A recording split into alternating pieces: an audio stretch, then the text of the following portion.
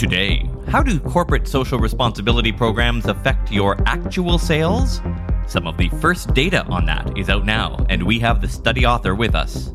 Also, augmented reality marketing takes a step forward. How do arm muscles affect shopping cart values? And on the Premium Podcast, with more stories, no ads, and expert live streams, Google appears to be giving up on part of core web metrics. But why? And what will they replace it with? It's Wednesday, December 8th, 2021. Happy Constitution Day, Romania. I'm Todd Maffin from EngageQ Digital, and here's what you missed today in digital marketing, episode 522. We hear lots of horror stories about platforms banning accounts. Hell, it's practically a hobby at Facebook. It happens elsewhere too, and not just social media platforms. Payment providers can ban merchants. Just ask PayPal what it thinks about people who do sex work for a living. But what about the other way? Payment processors banning consumers from buying the products that you sell.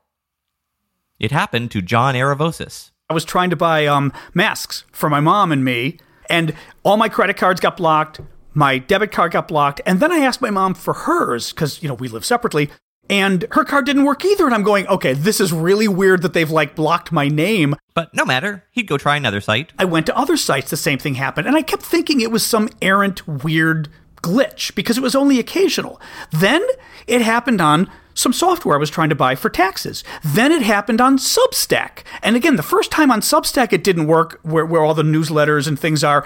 Again, I thought it was me. Then it happened with another newsletter I tried to subscribe to. Then it happened a week ago on Discord. And I went, okay, this is getting scary because it's picking up frequency. And thank God when I tried to buy the tax software about 2 weeks ago, I got an error that said Stripe error. Yes, Stripe, the wildly popular payment processor of the Web 3.0 economy and used almost everywhere these days. So, John calls them. And the guy on the phone, 15, 20 minutes, he keeps checking with people going, I can't find anything. What you've got to do is go to the company and have them contact us because we can give them more info we can give you. Which is always a bad sign, right? I mean, clearly there is a reason. John's just not allowed to know it. He tries to get the merchant companies involved. They don't get anywhere. So, yesterday, John took to his Twitter account, a verified account with 113,000 followers. I have a problem and need your help amplifying it, he tweeted, along with a description of what's been happening. Other accounts retweet it, some offering their own experience, and hey, guess what? Turns out Stripe doesn't much care for viral tweets. And within a couple of hours, a guy I knew from politics 15 years ago happens to do communications at Stripe now. He sees it, calls me because he's got my phone number, and immediately pulls it up and goes, we blocked you because somebody's site got hacked. There was some kind of fraud attack on a website, e-commerce, took the entire site down for a couple days, so we blocked the most recent 20 transactions. And there was the answer. Stripe's solution to having a security issue was, according to John, to take the last 20 people who accessed the site in question prior to the security issue and just ban them from ever making purchases again. But how did they manage to block John when he tried using his mom's credit card? They attached it to my email. So every time I used my Gmail, which is my main email account, they saw and said, that's the guy, stop him. So it didn't matter if I used my mom's or my nephew's credit card. What if you're a regular person who didn't happen to know somebody at Stripe who could fix it? What if you don't have a Twitter account with 100,000 followers like I do that helped elevate it? I mean, you're banned for life. And it's literally banning somebody for life from e-commerce. It's not just one credit card. All your credit cards get banned everywhere, and there's no way to get it fixed. And Stripe is taking over the world. It's really kind of scary. I am a big internet guy, but that scares me. John Aravosis is a political consultant in Washington, D.C. His Substack is at cyberdisobedience.com. He spoke with me this morning from his family home in Chicago. We asked Stripe for comment and did not hear back by deadline. Well, you've heard the advice before. If you want to reach the younger generation of consumers, make sure you've got a story to tell about the good you're doing in the world. Corporate social responsibility, or CSR, has become an integral part of a digital marketing plan. But have we been doing it wrong all this time? Diane Nickerson is an assistant professor of marketing at the Kelley School of Business at Indiana University. This past summer, she co-authored a research paper that is one of the first to study the effect of CSR on brand sales. And earlier today, I asked her if that surprised her. My co-authors and I were surprised. What we found was that a lot of people had done laboratory experiments and looked at purchase intentions. And there's been a couple of papers here and there that have looked at sales, but not exactly in the same way. Most of the papers that use real-world data actually look at stock price or the market valuation of the entire company and not really consumer sales. All right, so let's talk about the different types of corporate social responsibility. You and your colleagues identified 3 primary types. Yes, we identified corrective, compensating, and cultivating CSR. And basically, the premise is that, corrective looks at a brand's work towards addressing its own harm to society or the environment, like negative externalities, by changing its business practices, correcting for what it's done. Compensating, on the other hand, also addresses environmental or societal harm, but in this case, it does not relate to changes in business practices. And then cultivating is what we typically think of as corporate social responsibility in terms of corporate philanthropy, donating time, resources, addressing various issues in society, but not related to the company's own harm. It was interesting to read in the paper that one of the examples you gave was Coca-Cola, that they actually tested, like a marketing split test, a number of different CSR initiatives to see which one got a better consumer reaction. Yeah, so they engage in a number of different corporate social responsibility initiatives. Of course, a large company like Coke, and this was more of like focus groups. So they would tell them about different initiatives they were interested in pursuing. And if you check out their CSR report, you see that they have focused a large number of resources on environmentally friendly packaging, their bottles, and then water conversation.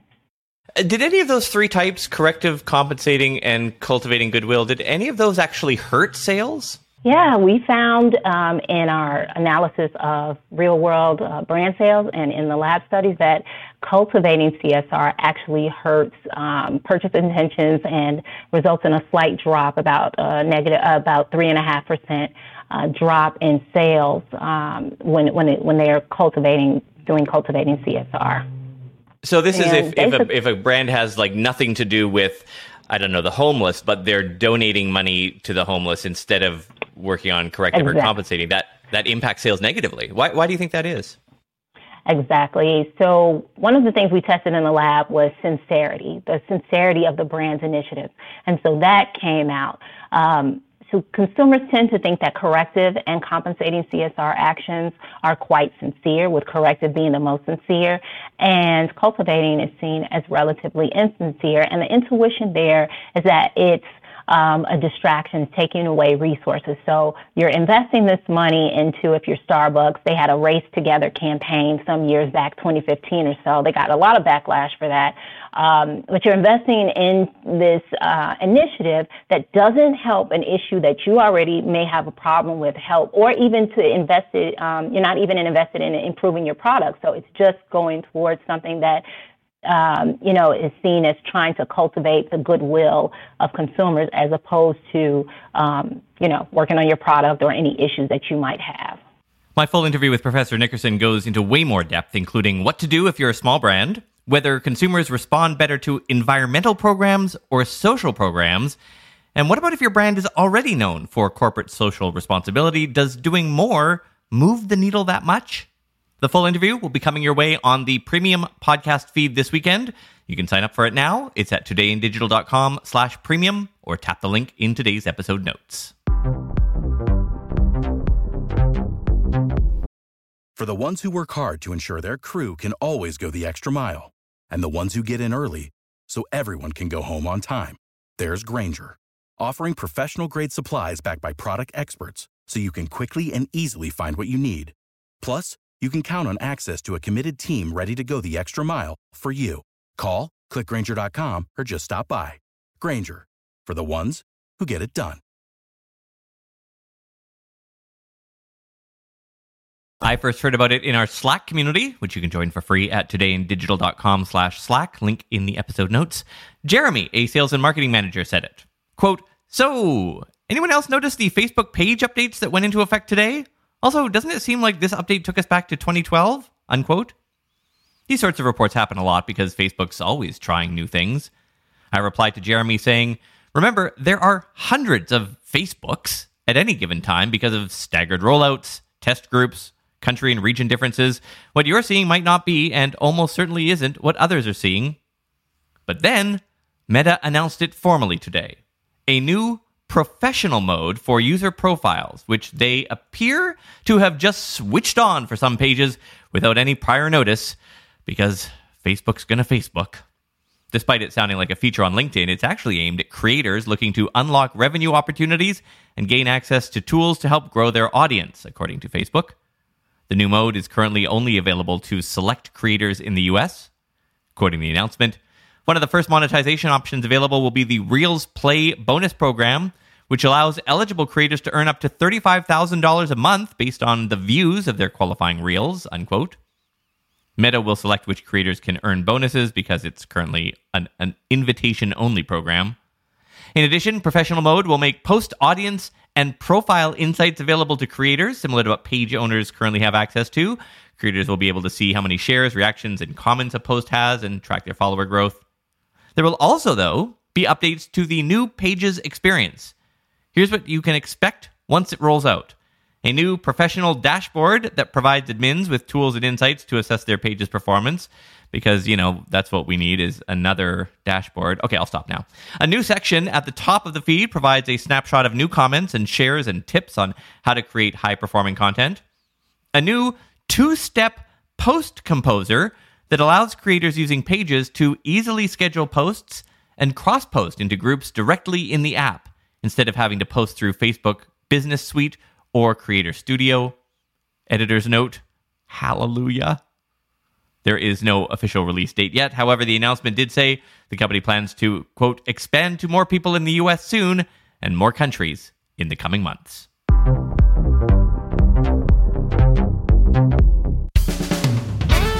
Yes, friends, it's time for another episode of Who's Copying Who? I mean, really, shouldn't this just be Who's Copying TikTok? I swear I'm going to change that. This time, it's Twitter.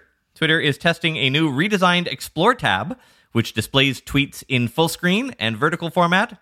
It looks exactly like TikTok, but with retweets. And when I say exactly, I mean exactly. There is even a For You page that is literally called For You. So, for those of you playing along at home, first, they copied Instagram Stories, which itself was a copy of Snapchat, and made Twitter Fleets. Then they canned that. Now they're copying TikTok videos and making, I don't know, Twitter Talk video. I mean, I'm sure they'll come up with a goofy name. The Explore tab is currently being tested with users who use Twitter in English on Android and iOS, and in some countries. So, will you be repurposing your video content for Twitter if this update is rolled out to everyone? Correction. When this update is rolled out to everyone? At its recent annual LensFest event, Snapchat revealed several new features for its augmented reality spectacles and advanced AR options. Here's a look at what you can expect to see. Updates to the Lens Studio tool with real-world physics. With this development of Snap's AR creations, the company says objects will now appear and respond more realistically to forces like gravity and collision. And some new interesting real-time data integrations. Lens creators can include elements like weather and even stock market information in their creations. A new Lens call-to-action option, which will let brands include links within lenses to drive direct traffic from an AR effect. Creators will also be able to view new analytics within the My Lens section of Lens Studio. Additionally, Snapchat explained the new opportunities that augmented reality presents for brands, along with the growing pool of 100 million consumers who are now shopping with AR. According to the company, 2 out of 3 consumers are more likely to purchase after encountering a branded AR experience. And finally, Snap announced the launch of an AR content accelerator program called 523, which will support small minority-owned content companies and creatives that traditionally lack access and resources. Snap's team will support applicants and give them $10,000 per month in funding to help them create new AR experiences with all these developments, 2022 might be the year for you to try augmented reality in your marketing strategy. Envelope, please! This year's winners of Twitter's Best of Tweets Awards have been announced. Here are the standout brands that Twitter says, quote, made us laugh, cry, retweet, and reply. Quoting the company, Best Brand Presence goes to McDonald's. McDonald's pushed the boundaries and evolved its persona to speak to the most diverse and largest generation in American history yet, from celebrity meal campaigns with Saweetie and BTS to launching its loyalty program. McDonald's continues to be at the forefront of conversation. The most tweeted about brand was Disney+. The most popular brand tweet went to Nick Jr. with the message from Steve from Blue's Clues. No, I didn't catch that one either. Oreo took the prize for best campaign to creatively push the envelope. When a fan liked an Oreo tweet, the beloved cookie analyzed the fan's most recent tweets to share a personalized Oreo horoscope with tasty insights about their personality. Other honorary mentions include hashtag Nintendo Switch, taking home the prize for the most tweeted brand hashtag, and Mountain Dew winning the best campaign that connected to a major moment. The brand created a campaign that aired during the Super Bowl and offered one winner $1 million if they guessed how many Mountain Dew bottles appeared in the ad on Twitter. Microsoft Bing is tapping into the eco-conscious audience, the company today announcing a new ethical shopping hub that is currently only available to UK consumers. Bing's new hub provides consumers with categories like eco-friendly, upcycled, or fair trade fashion. Ratings are integrated into the shopping experience and provided by Good On You for 3 focal areas: people, planet, and animals. These filters can be applied by consumers when searching for products. The company plans to expand beyond fashion into other areas soon. And finally, a new academic paper studying shopping carts has been published. No, not the digital ones, the real ones. And although we usually cover digital stuff here, I thought this was sort of interesting. So you know the handlebar on all grocery shopping carts, that long horizontal bar? These researchers decided to study how switching that bar to 2 vertical handlebars would affect sales.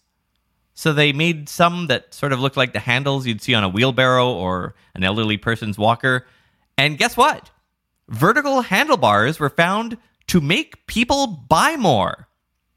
Turns out, pushing a horizontal handlebar activates the tricep muscles of the arm. Apparently, psychologists have long thought that activating triceps is associated with rejecting things we don't like. Think about the motion your arm makes when you push or hold something away from you. On the other hand, when we use our biceps muscles, we're usually doing something we like pulling or holding something close to us. And yes, using vertical bars activates those biceps more. The study was published in the Journal of Marketing, quoting from the paper. Indeed, although shoppers found our new cart to be unusual, they ended up buying more products and spending more money.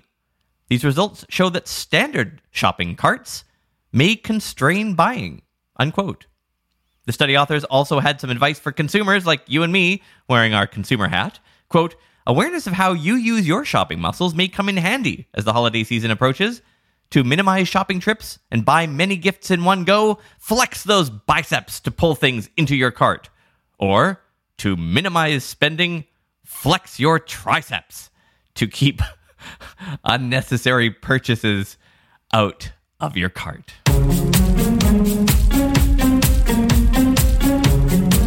A reminder about our weekly happy hour Zoom call. It's open to everyone. There's no guest expert. It's just a chance to hang out with me, other listeners, and newsletter subscribers. We can whine about Facebook together or whatever.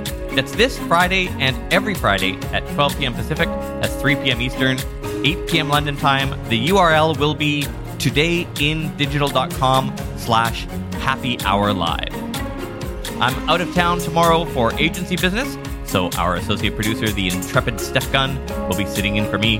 Bye for now. For the ones who work hard to ensure their crew can always go the extra mile, and the ones who get in early so everyone can go home on time, there's Grainger, offering professional-grade supplies backed by product experts so you can quickly and easily find what you need. Plus, you can count on access to a committed team ready to go the extra mile for you. Call, Click Grainger.com or just stop by. Grainger, for the ones who get it done.